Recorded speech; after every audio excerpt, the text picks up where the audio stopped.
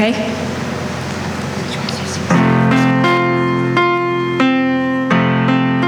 Blessed be the name of the Lord. Blessed be your glorious name.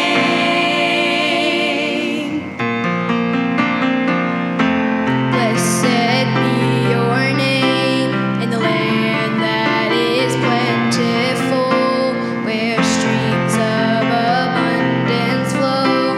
Blessed be your name. Blessed be your name when I bound in the desert place. Though I walk through the wilderness, blessed be your name. Every blessing you pour out, I'll turn back to praise. When the darkness closes in, Lord, still I will say, blessed be the name of the Lord. Blessed be your name. Blessed be the name of the Lord. Blessed be your glorious name. Blessed be your name when the sun's shining down on me, when the world's all as it should be. Blessed be your name. Blessed be your name on the road marked with suffering, though there's pain in the offering. Blessed be your name. Every blessing you pour out, I'll turn back to praise. When the darkness closes in, Lord, still I will say, blessed be the name of the Lord. Blessed be your name. Blessed be the name of the Lord. Blessed be your glorious name. Blessed be the name of the Lord. Blessed be your name. Blessed be the name of the Lord. Blessed be your glorious name. You give and take away. You give and take away. My heart will choose to say, Lord, blessed be your name. You give and take away. You give and take away. My heart will choose to say, Lord, blessed be your name. Blessed be the name of the Lord. Blessed be your name. Blessed be the name of the Lord. Blessed be your glorious name. Blessed be the name of the Lord. Blessed be your name. Blessed be the name of the Lord. Blessed be your glorious name. Blessed be your glorious name.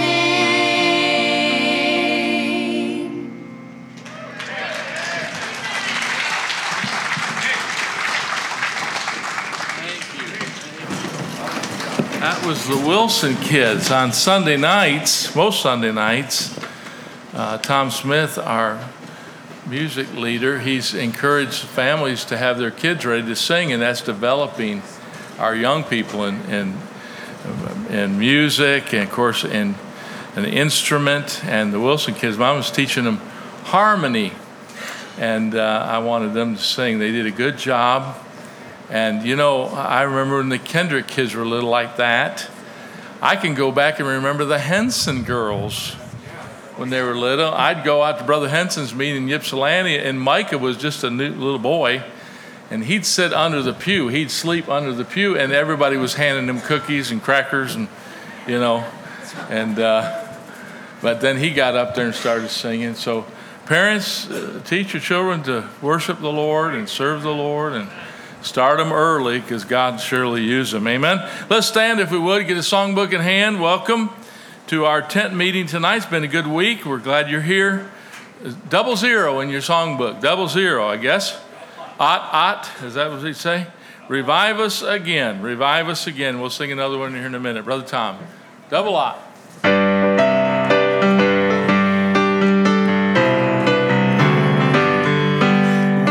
praise thee, O God, for the Son of thy love, for Jesus who died and is now gone above.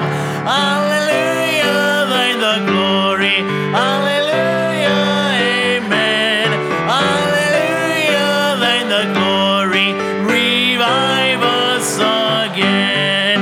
We praise thee, O God, for the Spirit of light, who has shown us our Savior and scattered our night.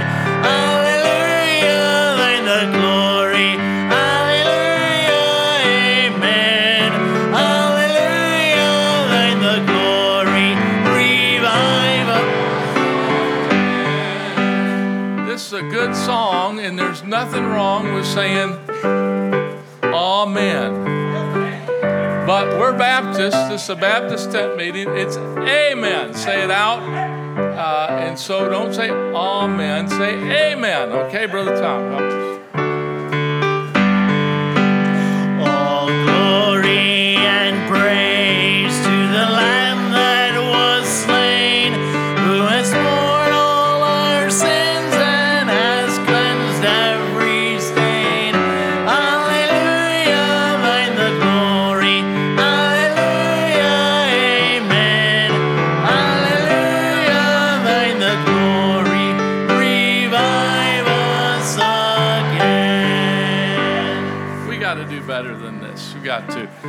Hallelujah. You can say it. Nobody's going to tell on you. You can say hallelujah. And then when you get to that part, say amen. Shout it out there a little bit. Not amen. And I'm not making fun of other denominations, but amen. Amen. All right, let's try it again. I'll help you. All glory and praise to the Lamb that was slain, who has borne all our sins and has cleansed every stain. Hallelujah, thine the glory. Hallelujah, amen. Hallelujah, thine the glory. Revive us again.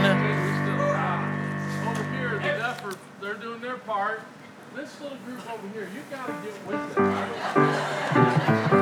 Amen. Say amen. Shout out that hallelujah. Let's try it again, Brother Tom. Okay. All glory and praise to the Lamb that was slain, who has borne all our sins and has cleansed every stain. Hallelujah, thine the glory. Hallelujah. Hallelujah, thine the glory. Revive us again. That's good. Okay. Number 5. Sound like Baptist. Number 5. He's a wonderful Savior to me.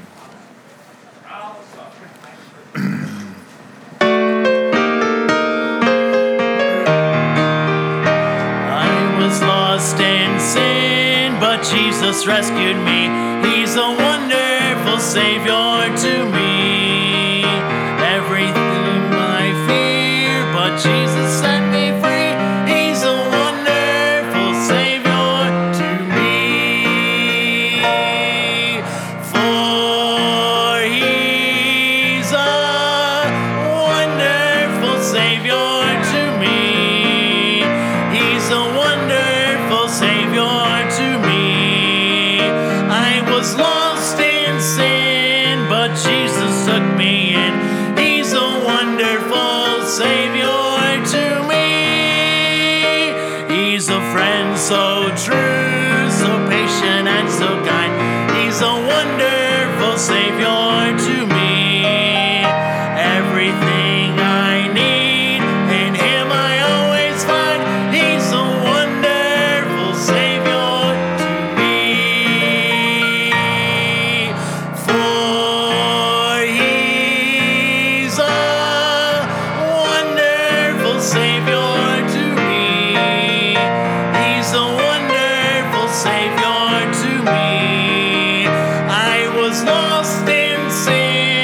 but Jesus took me in. He's a wonderful Savior to me. He is always near to comfort and to cheer. He's a wonderful Savior to me. He forgives my sins. He dries my every tear. He's a wonderful Savior to me. For He's a wonderful Savior to me. He's a wonderful Savior to me. I was lost in sin, but Jesus took me in. He's a wonderful Savior to me.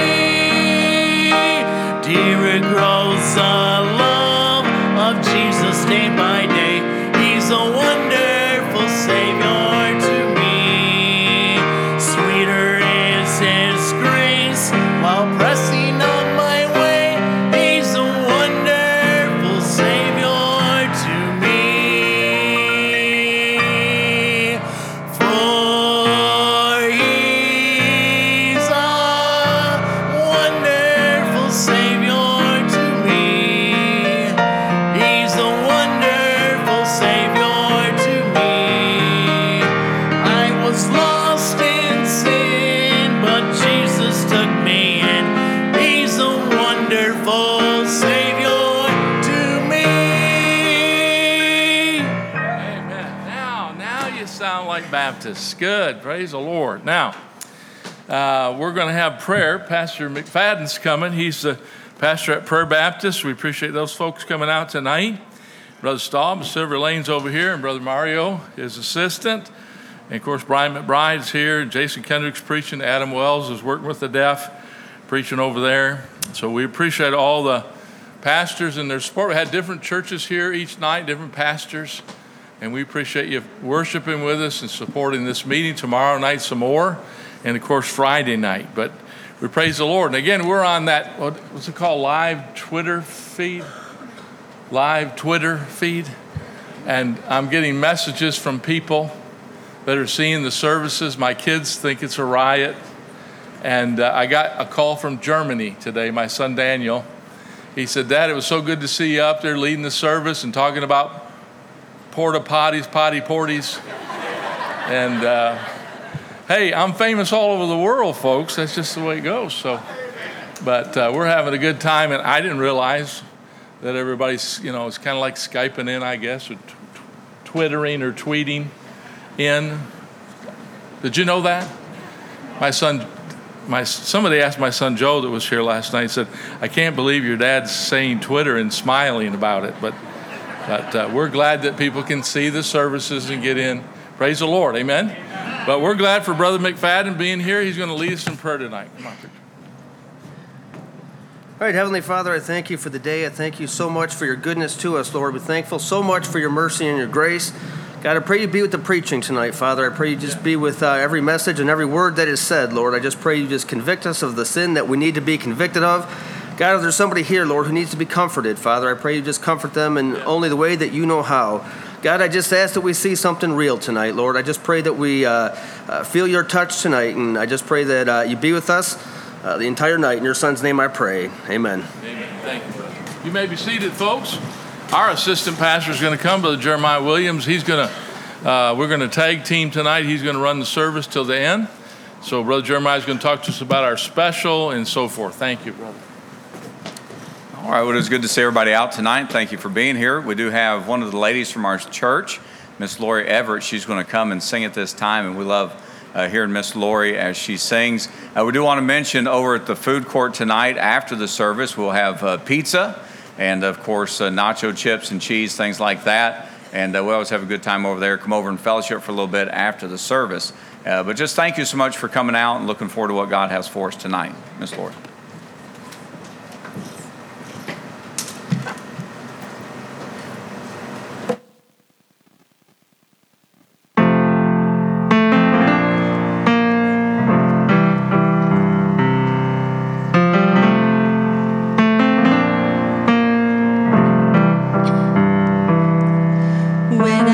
first began to walk with the Lord, I did not really trust Him.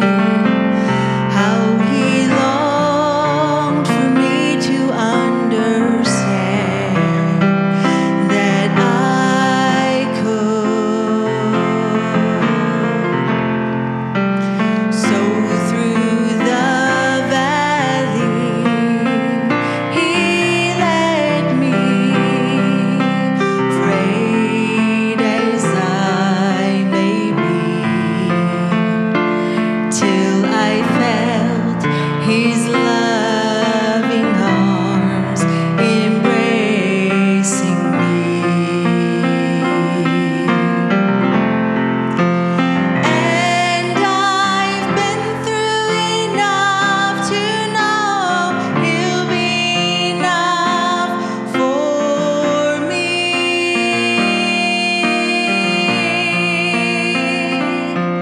He's come through too many times, that puts my mind at ease.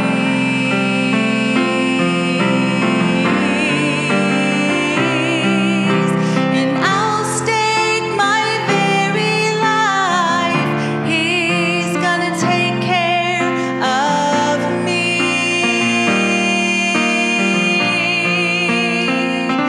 'Cause I've been through enough to know He'll be enough for me.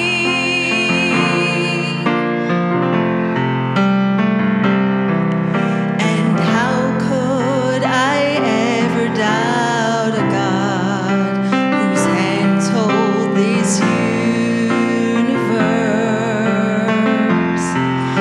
And why should I ever question His abilities?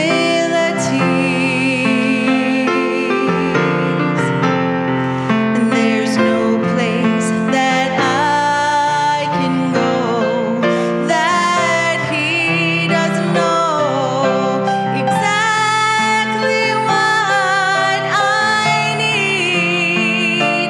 He's always aware of where I am and just what I need. And I've been through enough to know He'll be enough for me.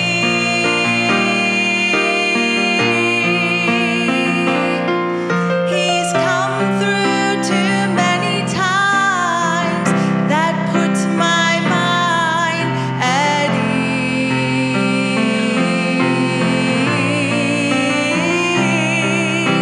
And I'll stake my very life, He's gonna take care of me.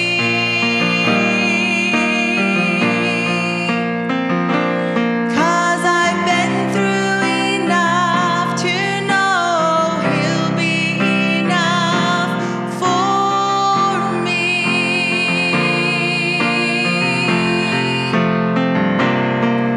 And I'll stake my very life, He's gonna take care of me.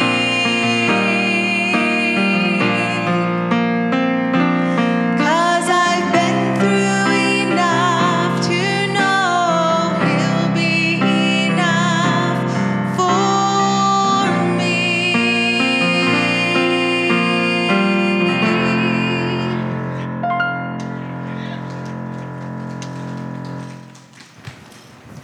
Amen. Thank you, Miss Lori. What a wonderful thought. The Bible tells us there's no temptation taking you such as is common to man, but God is faithful. Aren't you thankful you serve a God that's faithful tonight? I'm glad to have our faithful evangelist, Brother Jason Kendrick. He's going to come. I met Brother Jason 12 years ago, and I'm still trying to decide whether I like him. But I like his kids. And so we appreciate Brother Jason and his ministry. He's going to come and he's going to preach to us tonight. Brother Jason. Thank you. Amen. Well, I love those kind of introductions. Amen. Well, we love the Williams family and Jeremiah. Amen. Well, some of you know and some of you may not know, but we, of course, are members of Victory Baptist Church down in Milton, Florida. And a couple years ago, I moved back home where I grew up at, so it's good to be home. And we was a missionary up here in the North Country for many years. Saw many people saved, and we still visit every now and then. But, man, y'all are dead. Good night. That was a joke. But anyways, we represent Victory Baptist Press. And our church there has a printing ministry. That's where Grace works whenever we're at home. She's one of the secretaries there. And the kids get to help out every opportunity that they get, putting Bibles together and putting Bibles on trucks and different things like that. So it's a blessing to be there. But we do represent the press, and so we try to say something about the press there.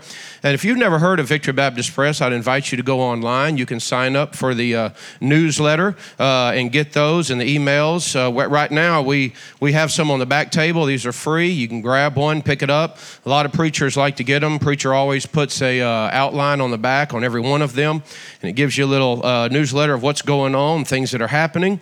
And we'd invite you to pick up one of those. Also, there's a brochure on the back table, tells you a little bit more about the ministry there, and we are doing our dead level best to get as many Bibles as we can throughout the world. Of course, right now we are focused on South America, and we just sent 25,000 Bibles over to South America there, and Brother Don Rich is going to be getting those Bibles distributed across that country, and he is the guy that we send most of them to. We'll be sending some to Paraguay here very soon, and also we keep some there in the shop and send them out to different ministries around the world. And right now we are printing Spanish Bibles. Of course, we've done a Filipino Bible. They've done some John and Romans in the Zimbabwe. We just sent some of those not too long ago. Can't remember how many it was. Do you remember, Grace? 300 and something thousand. Can't remember, something like that.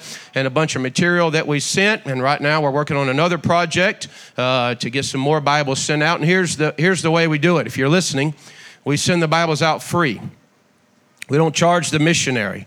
We don't charge them $3 a Bible or $5 a Bible or even $1 a Bible. We send them for free of charge. But the way to do that, and the only way for us to do that, is to raise the money, of course, and buy the paper and the ink and pay for all the shipment. And we can buy you can buy a roll of paper for approximately $1,200. I think it's somewhere around $35,000 for a truckload of paper. Truckload of paper will print approximately 25,000 whole Bibles.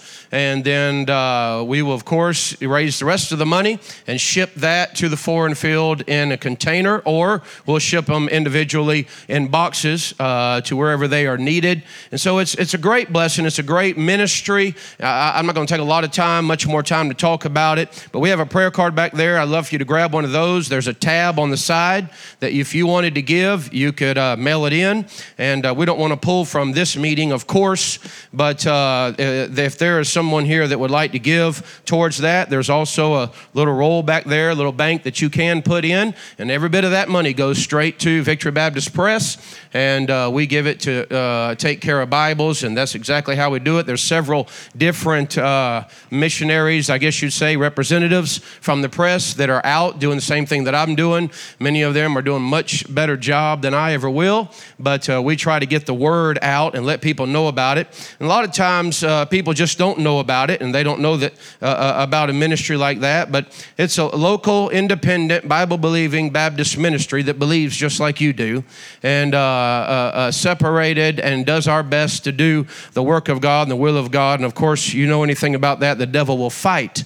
And I don't know if how many of you in here get the emails from Pastor Fuller, from Jim Fuller, I should say, from the press? Anyone in here? Amen. I figured you did, Brother Staub. Amen. Brother Tim, yes, sir. Some preacher.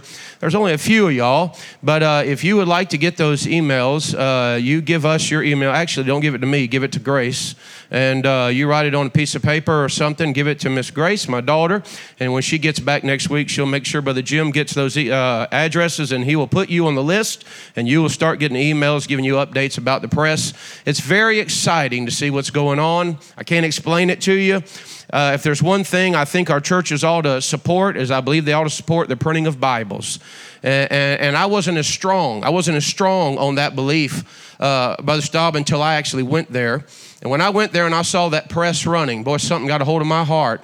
And to watch that press print that Bible, it's amazing. See a big roll, and then the next thing you know, when you see it at the other end, it's a signature, which is a part of the Bible. It takes 32 to 34 signatures to make a whole Bible, and then, of course, we collate that scripture. It's very exciting to watch that run and to know that you've had a part. I usually have a big stand-up stand that I put up. I don't have it here because under the tent, the wind blows it over. But on that picture that I carry around, there's a picture of the president of Peru. Him and his wife and the whole state house received a Bible from Victory Baptist Press free of charge. There is also a picture of a church in South America where the congregation is standing there holding their Bibles. It was their first Bible, their whole Bible that they ever received, and it was printed there at Victory Baptist Press there. And it's just a lot of different pictures and a lot of different things. There's stories that's been told about men, one guy in particular on crutches. I think he traveled for 3 days to get to a certain city where he heard that they would be handing out Bibles. And we got 4, 5, 6, 7, 8, 9, 10 Bibles laying around our house. And we don't think it's that big a deal, but I promise you, dear friend, it is a big deal to somebody. And they are grateful that they can have somebody like Victory Baptist Press print those Bibles and ship them, of course, to them free of charge and hand them out. So check it out. I'd appreciate it if you want to give, and that would be a blessing also. All right, 1 Thessalonians chapter number 4 tonight. 1 Thessalonians chapter number 4. Brother McBride will be coming in just a moment to preach, and I worked desperately hard on a message for the last 2 days, trying to get one that I was working on finished, that I'd be able to preach it tonight, but I was not able to finish it. And so I'm going to do what Brother Parchman did when I traveled with him. He would struggle sometimes not knowing what to preach, and so therefore when he didn't know what to preach, he would preach on salvation. You never know who is under the tent. You never know who might come. And I promise you something, church. Let me give you a little insight. Some of you know this, but there is a principality and the power of darkness that is present. There is a real devil that don't think he ain't around, and don't think that he don't fight, because he's fighting. And I guarantee you he's fighting tonight. And he's been fighting all day long. You see, we're not fighting against flesh and blood tonight, but we are fighting against principalities and powers of darkness. And Satan does not want Brother McBride to get up here and preach. He does not want me to get up here and preach. He does not want anybody, if you would, given anything that has to do with the gospel or with preaching. He doesn't want to see the lives of people changed. He doesn't want to see people get right with God. He doesn't want conviction upon a place. He will do everything in his power to come up under this place and try his best to grieve the Holy Ghost, and he'll use individuals to do so.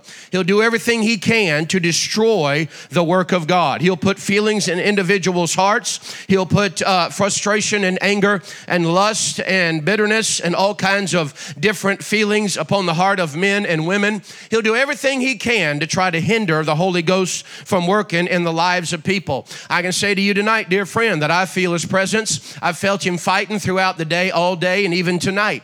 Satan will do everything he can to try to hinder the work of God. I am not one that wants to come to church and just go through a sermon, if you would. I'm not one that wants to come to a service and preach my little 30-minute slot and then sit down and turn around and go to the house later on that night. That is not the plan or the idea that I have. As a matter of fact, there's a burden on the inside of my heart to want to see the hand of God upon a service. There's a burden in my heart to see God move in a mighty way. As I pray for the service, as I desire to see the Lord work mightily, I pray for Brother McBride that God would use him and empower and preach him powerfully. I pray that God would help Brother Brown as he leads the service. And God would help me as I preach and any other man that might be preaching in this place. Because I say to you, dear friend, if you're not careful, what will happen is you'll come to the tent services each and every night and you're not paying attention. You really don't care. You're just going through the motions, if you would, because you know it's the right thing to do. You know it's right to come to the house of God. It's enjoyable, if you would, to hear the good singing like we've already heard thus far. It's enjoyable to be able to see friends and to hang around with God's people, which I think are the greatest people on the face of the earth. I enjoy seeing the preachers. I enjoy seeing the people of God. There's people here that we're close to, we love, we enjoy seeing them. But can I say to you, when it's church time, it's time to listen for the voice of God.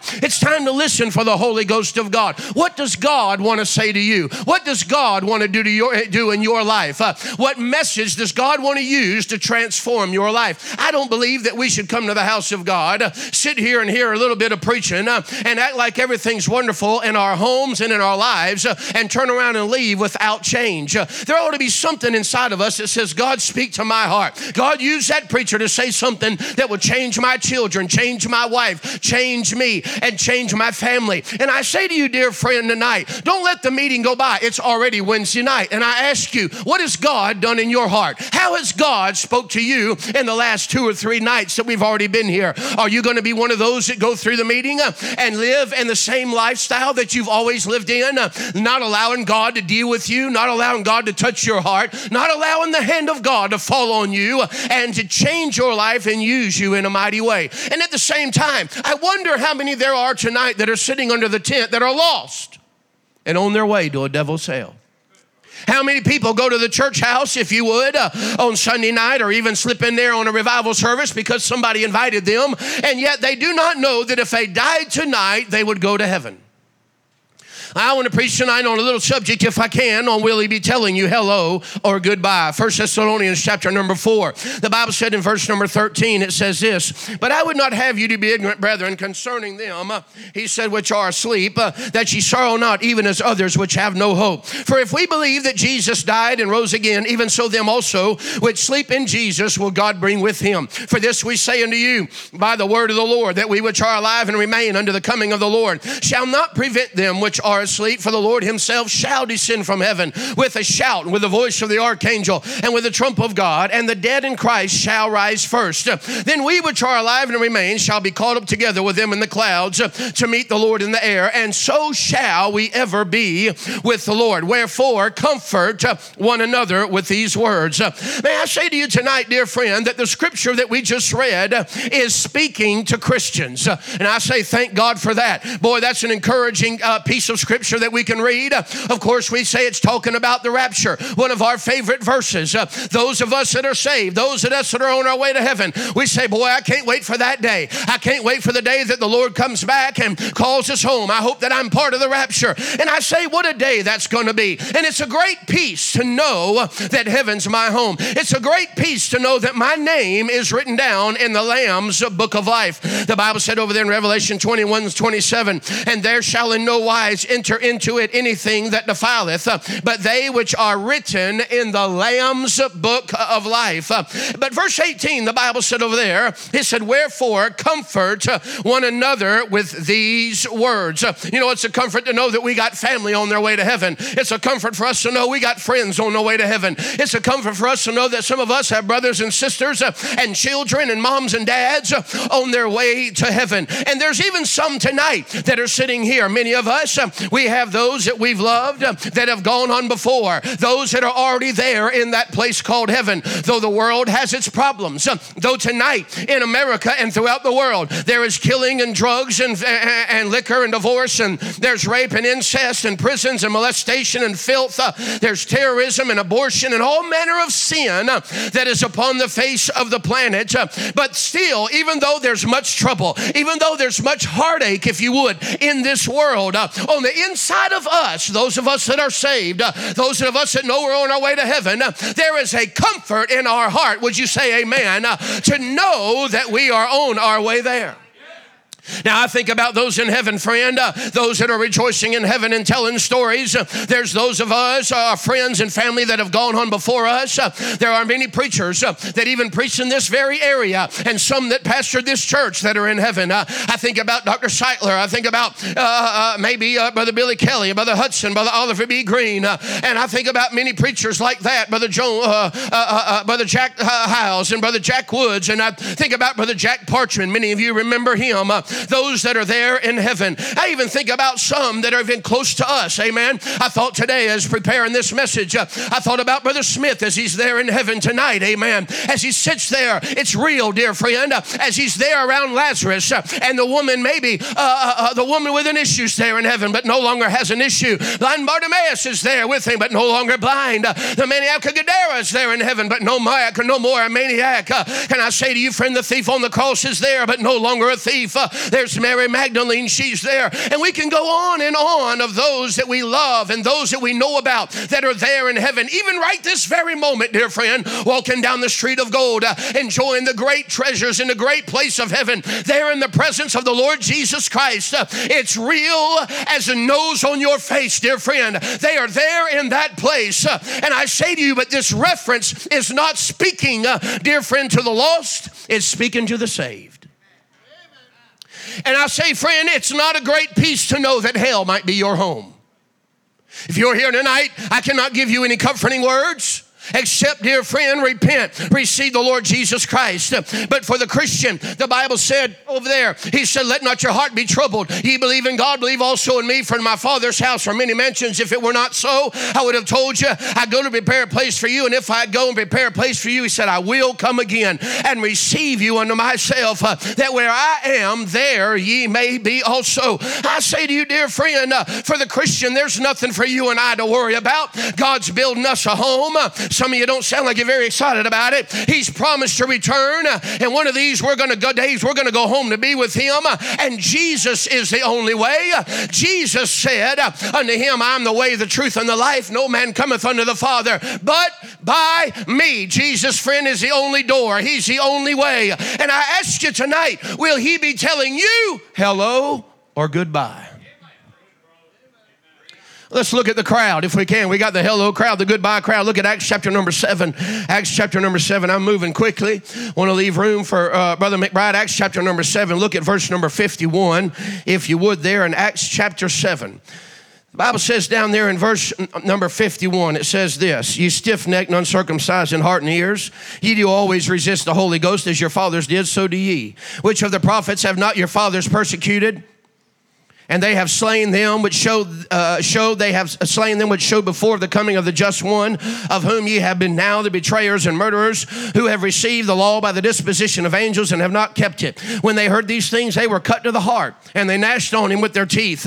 But he, being full of the Holy Ghost, looked up steadfastly into heaven and saw the glory of God and Jesus standing on the right hand of God, and said, behold, I see the heavens open and the Son of Man standing on the right hand of God. Then they cried out with a loud voice and stopped their ears and ran upon him with one accord and cast him out of the city and stoned him. And the witnesses laid down their clothes at a young man's feet whose name was Saul. And they stoned Stephen, calling upon God and saying, Lord Jesus, receive my spirit. And he kneeled down and cried with a loud voice, Lord, lay not this sin to their charge. And when he had said this, he fell asleep. We find here in the Bible, dear friend, a man that I believe no doubt is part of the hello crowd. The Bible said down there that he was filled with the Holy Ghost. The Bible said in verse 56 that he saw Jesus standing there. So that means that he looked through the frozen sea of glass into the throne room, surrounded by the 24 elders and the 4 beasts.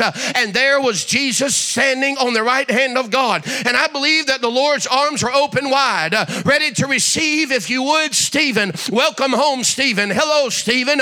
No more pain, Stephen. Now he's singing with the saints. Now he's worshiping around the throne, dear friend. He went from shouting at the sinners to singing with the saints. He went from preaching, if you would, to praising. He went from getting gnashed on to getting loved on. Amen. There's some things about Stephen, that hello crowd, that we can learn from. You know what I like to think about Stephen is, that hello crowd. Stephen didn't care what others thought. Stephen was a man that would stand up for the Lord. May I say to you, dear friend, he preached what wasn't popular. He preached what cut to the heart. He preached to a wicked world. He was preaching, if you would, for Jesus, standing up for the Lord. And a real preacher, by the way, he will. And a right Christian and a strong Christian is a kind of Christian that will stand up for the Lord no matter what's taking place around him. Stephen had courage. Stephen was one that stood against the crowd. He didn't let pride get in the way. He wasn't a people pleaser. He didn't let friends stop him. He didn't let family stop him. He was more concerned about what God thought about him than he was what somebody else thought about him. He stood up for the Lord, not worried about the world. Stephen wasn't concerned for self, but can we say that he was concerned for others, which is another thing that those that are part of the hello crowd will have. He was cared for those that gnashed on him. He cared for those that cast him out of the city. He cared for those that stoned him, if you would. I want to say to you, dear friend, save people of today, if somebody even says something bad about them, man, they're ready to cut their throat, amen, and stone them and cast them into the depth. But can I say to you, dear friend, that wasn't the way Stephen was. Stephen was more concerned for those that were killing him and hurting him than he was for his own self. You know what the Bible said in Matthew 5:44? He said, do good to them that hate you. That's hard for us to do. But that hello crowd, you know what he does? That hello crowd is concerned for others. They're not concerned for themselves. We got too many so-called Christians that are worried about what others think about them. And Stephen didn't care. Stephen preached to a crooked generation. Stephen, dear friend, preached to a careless generation. Stephen, friend, he preached to a cold generation, just like today. But there's not very many Christians, I'm afraid to say, like Stephen. There's not many friend that are part of that hello crowd that will stand up and be a testimony to a wicked and dying world. Stephen, dear friend, is not the kind of an individual that tiptoed around the tulips. Stephen was not the kind of individual that was real careful how he said his words. Stephen was not the kind of individual that was worried about offending somebody that was lost and on their way to a devil's hell. Yet Stephen was the kind of man, dear friend, that stood up. He was a man that had some boldness, a man that had some backbone, a man that had some guts. And if there's anything that the church needs today, there's a whole lot that the church needs today. But one thing the church needs today is some men and women today that stand up for the God of heaven with some boldness, with some backbone, with some guts, and stand up and cry out for the Lord Jesus Christ. That's the hello crowd. The saved crowd. Too many people today want to please their boss or their family or their friend. They're trying to impress a girl or a boy. They want to try to be tough for the devil instead of being tough for God. But I say to you, dear friend, stand up for God. He'll be standing on the other side for you. The hello crowd. Well, Stephen's part of it. Let's look at some more. Look at Luke chapter number 16. Turn over there. Luke chapter number 16. Luke 16, we're still talking about the hello crowd.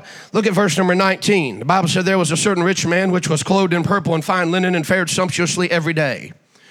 And there was a certain beggar named Lazarus, which was laid at his gate full of sores, and desiring to be fed with the crumbs which fell from the rich man's table. Moreover, the dogs came and licked his sores. And it came to pass that the beggar died and was carried by the angels into Abraham's bosom. The rich man also died and was buried. And in hell he lift up his eyes, being in torments, and seeth Abraham afar off and Lazarus in his bosom. And he cried and said, Father Abraham, have mercy on me, and send Lazarus that he may dip the tip of his finger in water and cool my tongue, for I am tormented in this flame. But Abraham, listen what he says. Watch what he says. But Abraham said, Son, remember that thou in thy lifetime receivest thy good things, and likewise Lazarus evil things. But now he is comforted, and thou art tormented. May I say to you, dear friend, that whenever Lazarus was here upon the earth, nobody cared about Lazarus. Nobody wanted to get to know Lazarus.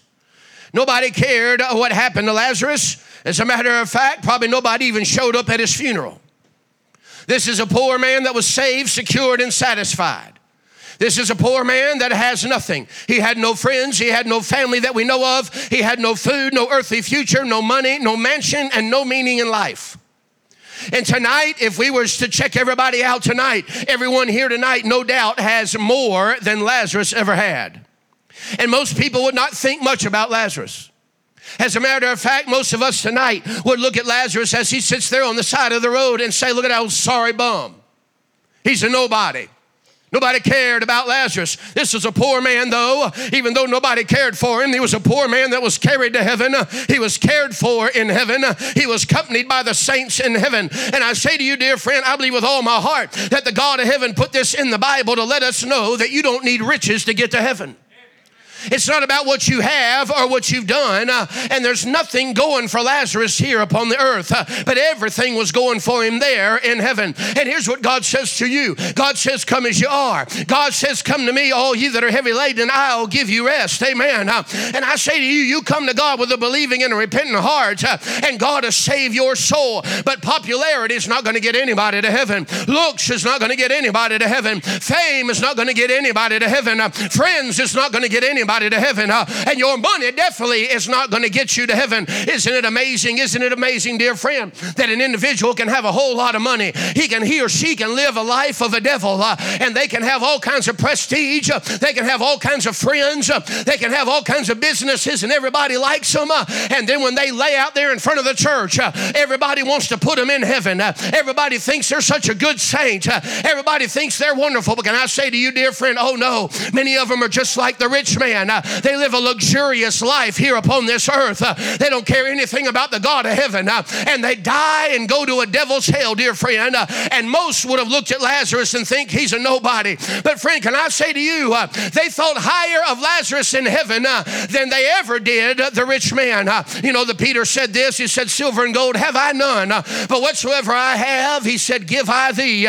Jesus Christ is what he had. The Holy Ghost is what he had. And I say to you, dear friend, this world has nothing to offer you and I. It's a poor, pitiful place, and the old devil's a liar. It's amazing how he gets people on the earth, the young people and the young adults, and even some of the older people. He gets them to enjoy the filth and the pleasures of the world, thinking that that's the best way to go. The limelight, the luxurious life, everything wonderful, but riches don't mean anything to Jesus. Fancy clothes and cars, he could care less about. And I say to you, friend, when it comes time for you to die, he don't care what possessions you have.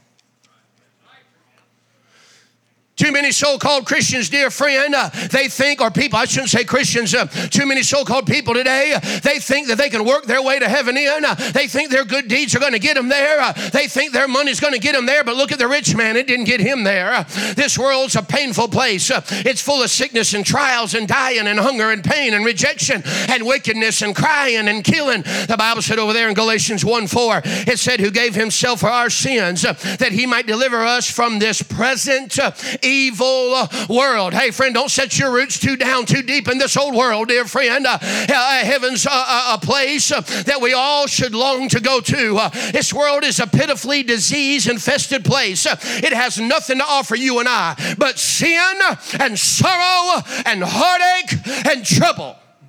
So I ask you, if that's what it has to offer you, why are you running so hard after it? Satan tries his best to make it look good, doesn't he? God has something to offer you. He'll offer you the Lord Jesus Christ, heaven like Lazarus and Stephen, happiness, no more hunger for Lazarus, no more sickness for Lazarus, no more humiliation or being laughed at anymore for Stephen, no more pain for Stephen. Jesus says, hello, Stephen, hello, Lazarus. Heaven's a wonderful place. I don't know about you, but I'm looking forward to going, dear friend. And I say to the Christian, keep going for Christ. He went all the way for you, dear friend, but will he be telling you, hello? Or will he be telling you goodbye? Let's look at the goodbye crowd. The Bible said in 1 Thessalonians 5, verse number 2, it said this, it said, the day of the Lord so cometh as a thief in the night. You know, a thief is in and out. And when a thief comes, he takes things that are precious. And Jesus is going to come and he's going to take that which is precious, which is souls, amen.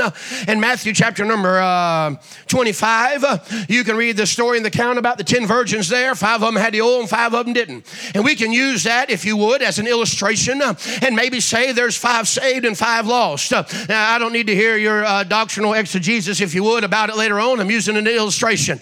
And you say 5 of them were saved, 5 of them were lost. In other words, 5 of them had the oil and 5 of them didn't have the oil. And the Bible says, when the bridegroom cometh, he findeth them all sleeping, if you would, slumbering. And the Bible tells us over there in Matthew 7, it teaches us down there verses 21 through 23, that there's a group of people that's going to be knocking on the door just like that 5 did that didn't have the oil, and they're going to cry out, Lord, Lord. Lord, Lord, did we not? They're going to say this to him whenever he says, cast him into outer darkness. Lord, Lord, did we not prophesy in thy name? Did we not do many mighty wonderful works? And he's going to look at them and say, I never knew you. I believe one of the most sobering verses in the Bible, dear friend, for somebody to live their life trying to go through the motions, if you would, of Christianity, trying to go through the motions of getting themselves to heaven, only to look into the face of Jesus Christ one day and for him to look at them and tell the angels, bind him, bind her hand and foot, and cast her into outer darkness. Oh, what a horrible day that's going to be. What a wretched day that's going to be, dear friend, to watch people as they scream and cry, as they try to flee on nothing. There's nowhere for them to hide. The world has been burned up. The world is gone. They're standing there on nothing as they stand there and as they kneel there before the God of heaven, accepting and acknowledging him as Jesus Christ, as God. And I say to you, dear friend, they're going to try their best to run, try their best to flee, try their best to hide, but there's no place found for them to hide as the angels snatch them up, bind them hand and foot, and cast them into outer darkness. Is that going to be you? Goodbye. One of these days, I'll never have to say goodbye to family, to friends, and those that we love. When I say to you, dear friend, you think about the goodbyes maybe of relatives or friends or someone at camp or at school or at a job, or maybe someone that even passed away. These goodbyes are nothing compared to when Christ says, bind them hand and foot and cast them into outer darkness. Luke 16:19, we read the account about the rich man. The rich man. He lived in the riches of this world and he lost the riches of heaven. He thought everything was going for him. He thought he was rich, but he was really poor. And I say to you, dear friend, you may not think so and you may not believe it, but we live in a rich world. We live in a world where people are comfortable. Nice cars, nice homes, nice clothes. We're even under a tent tonight that's pretty nice with fans and people's got their comfortable chairs. This rich man got what the world had to offer, and he lost what God had to offer. Can you imagine getting everything that you want in this life, only to die and go to a devil's hell? The rich man, when he was here, he thought he had it made. He lived in luxury, servants at his beck and hand, any kind of food that he wanted, the best of the best, if you would. Whatever they had in those days, I don't know, whether it be horses, whether it be chariots, whether it be wagons, whatever it may be. He had the best of everything. He thought he was happy, but he was really dissatisfied. He was popular in the sight of men, yet screaming and burning and crying and poor in the sight of God. And I say to you, dear mom and dad, teenager, adult, whoever you are, young person, I didn't get saved till I was 19 years old. A little testimony, you've heard it many times, no doubt. But I say to you, dear friend, I was raised in church, Sunday school, Sunday morning, Sunday night, Wednesday night. I was in church. As I become an older teenager, I even helped out on the bus route. I would go on visitation. I went to work days. I was in the revival service. I went to the camps. I did different things like that, everything that you were supposed to do in the house of God. Yet I was lost and on my way to a devil's hell. Trusting that my salvation at a young age, because my brother got saved, I went forward with him, and so I wanted to go forward and get saved like my brother. I didn't get saved because there was no conviction there, dear friend. There was no conviction of my sin. There was no drawing of the Holy Ghost of God, and I based my salvation on that little experience that I had following my brother down an aisle, and I knew I wasn't saved. Here's why: because I enjoyed my sin. But there came a day, dear friend, at the age of 19, when my uncle was preaching the Word of God. The Holy Ghost slipped in there in that pew beside me. He began to deal with my heart and show me I was lost and on my way to a devil's hell, just like he's showing some of you tonight, dear friend. And I began to talk to him, and as he began to deal with me and try to explain to him how I got saved, of course, he won the victory, amen, showed me that I was lost, showed me that I was guilty of sin, convicted me of my sin. I've never felt that kind of conviction before, and the call of the Holy Ghost before. I didn't fight God that night. I stepped out of my pew, friend, went down, let my uncle take a Bible, show me how to receive Christ as my Savior. And there at that place, I knelt at that altar and asked the Lord to save my heart. And I say to you, friend, I've been saved, of course, ever since. And the cares of this world, they will take you to hell. And the cares of the world will separate you from your family. It'll separate you from your friends. It'll separate you from a holy God. That girl won't care anything about you in hell. That boy won't care anything about you in hell. That money will do you no good in hell. That popularity and fame will do you no good in hell. And I say to you, dear friend, there's a God in heaven who loves you, who wants the best for you, who died for you, who made it a way that all you got to do is repentance toward God and faith in the Lord Jesus Christ, and He'll save your soul, dear friend. But if not, you'll be part of the goodbye crowd. Tonight, the rich man's still in hell. He's hungrier than Lazarus ever was. He's hurting worse than Lazarus ever did. He's thirstier than Lazarus ever has been. He has many more problems than Lazarus ever dreamed of having. He's worse off, friend. And I say to you, dear friend, it is a continual goodbye. One more. Look at Luke chapter number 18. Luke chapter number 18, verse number 9. Luke 18, verse number 9. It'd be an awful thing to die and go to a devil's hell. After hearing a message like this, and for you to sit there and act like it ain't no big deal, lost and on your way. Luke 18, Bible says down there in verse number 9, and he spake this parable unto certain which trusted in themselves that they were righteous and despised others. Two men went up into the temple to pray, the one a Pharisee, the other a publican. The Pharisee stood and prayed thus within himself, God, I thank thee that I'm not as other men are, extortioners, unjust, adulterers, or even as this publican. I fast twice in the week. I give tithes of all that I possess. And the publican, standing afar off, would not lift up so much as his eyes unto heaven, but smote upon his breast, saying, God, be merciful to me, a sinner. I tell you, this man went down to his house justified, rather than the other. For everyone that exalteth himself shall be abased, and he that humbleth himself shall be exalted. And I say to you, dear friend, the goodbye crowd is the Pharisee, the religious crowd. They trusted in themselves. Here's what he said. He said, I fast twice in a week. He said, I'm not unjust. I'm not an adulterer. He said, I'm not like that guy. He failed to see himself a sinner, like many today. There's many today that sit in our churches that are religious, if you would, but lost. They fail to see their need for Christ. People today, I don't listen to bad music, preacher. I don't smoke. I don't go to the movies. I don't drink liquor. I don't run with any of the women or the guys. I don't live that kind of a lifestyle. I'm not that bad of a person. I mean, I don't do the things that others do. They fail to see themselves a sinner. The Pharisee will say things like this. Preacher, I go to church. I tithe.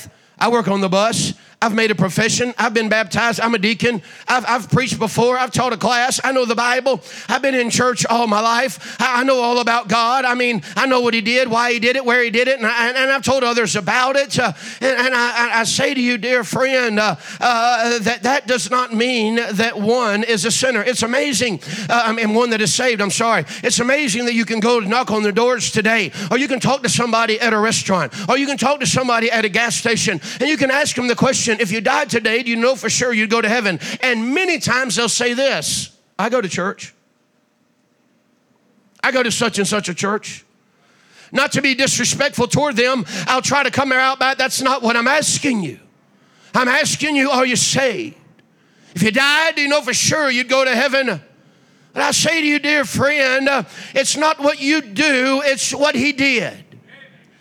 It's not about, the good works that you and I might do, or the church, or the money, or the things we've given or done for the Lord. The Pharisee, dear friend, went to hell, and the publican went to heaven. The publican was a nobody. The publican looked up and said, hey, God, I am not very good. I'm a mess, if you would. And the Pharisee said, I'm not like that guy. I mean, I do all these wonderful works. And I say to you, dear friend, you can try to do all the good that you want to do and still die and go to a devil's hell. Grace, would you come to the piano? I'm done. But I got a question for you. I want you to go to I want you to think about something. Go to the place in your heart right now where you got saved. Amen. Every one of you, if you're saved, go to the place in your heart right now where you got saved. Amen. Do you remember the conviction? Do you remember how the Spirit of God drew you, showed you were lost? That conviction set in. You realized you was a sinner. You were guilty. You needed a Savior. You needed forgiveness. And whether you was at an altar at the church or in your car or beside your bed or maybe at a shop somewhere or wherever it might have been, there you bowed your head and your heart. And you asked the Lord Jesus Christ to forgive you of your sins and come into your heart and save you. You remember that. That's a wonderful day. The greatest day of every individual's life that's ever been saved.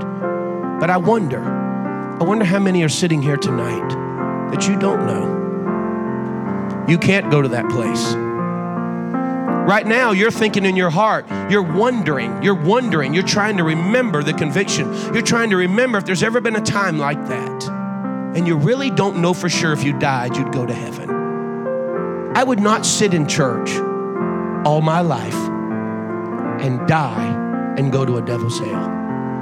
I would not leave the tent tonight after the Holy Ghost dealt with my heart and showed me my need for Christ and die and go to hell.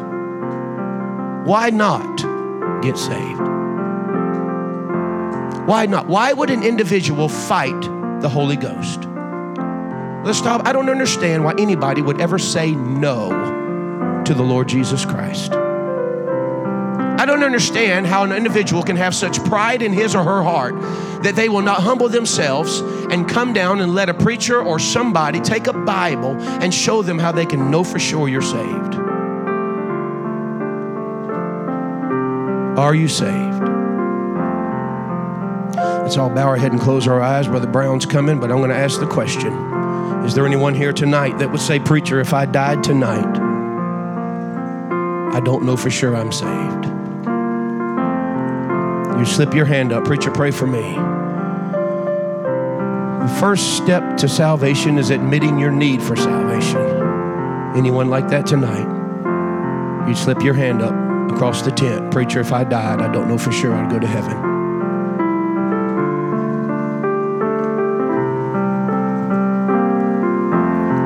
Let's all stand. Father in heaven, we sure love you. Thank you for all you've done. Lord, I tried to mind you and do what you asked. It's up to them. Father, I pray that you'd work mightily, speak to hearts. Lord, help Brother McBride as he comes in a moment to preach. I pray you'd preach him with power. May the Spirit of God work amongst us. In Jesus' name, amen. Amen. Now, just remember this. At this church and at this meeting, this altar's never closed. And if the Holy Spirit's moving in your heart, there's a place to come and pray. And if you need help, we'll be more than happy to come to you, to help you, to open the Bible, to show you exactly what God would have for you. So this altar's always open. Don't think you can't come at any time, because it's always open. Let's take our hymnals, if you would. We're going to turn over to page number 246. Number 246, let's all stand. Or you're already standing. You're doing a good job. You're thinking ahead of me, and that's scary. Page number 246, we're going to sing a couple verses of this song, and then we'll get around and shake hands this evening. 246, My Sins Are Gone.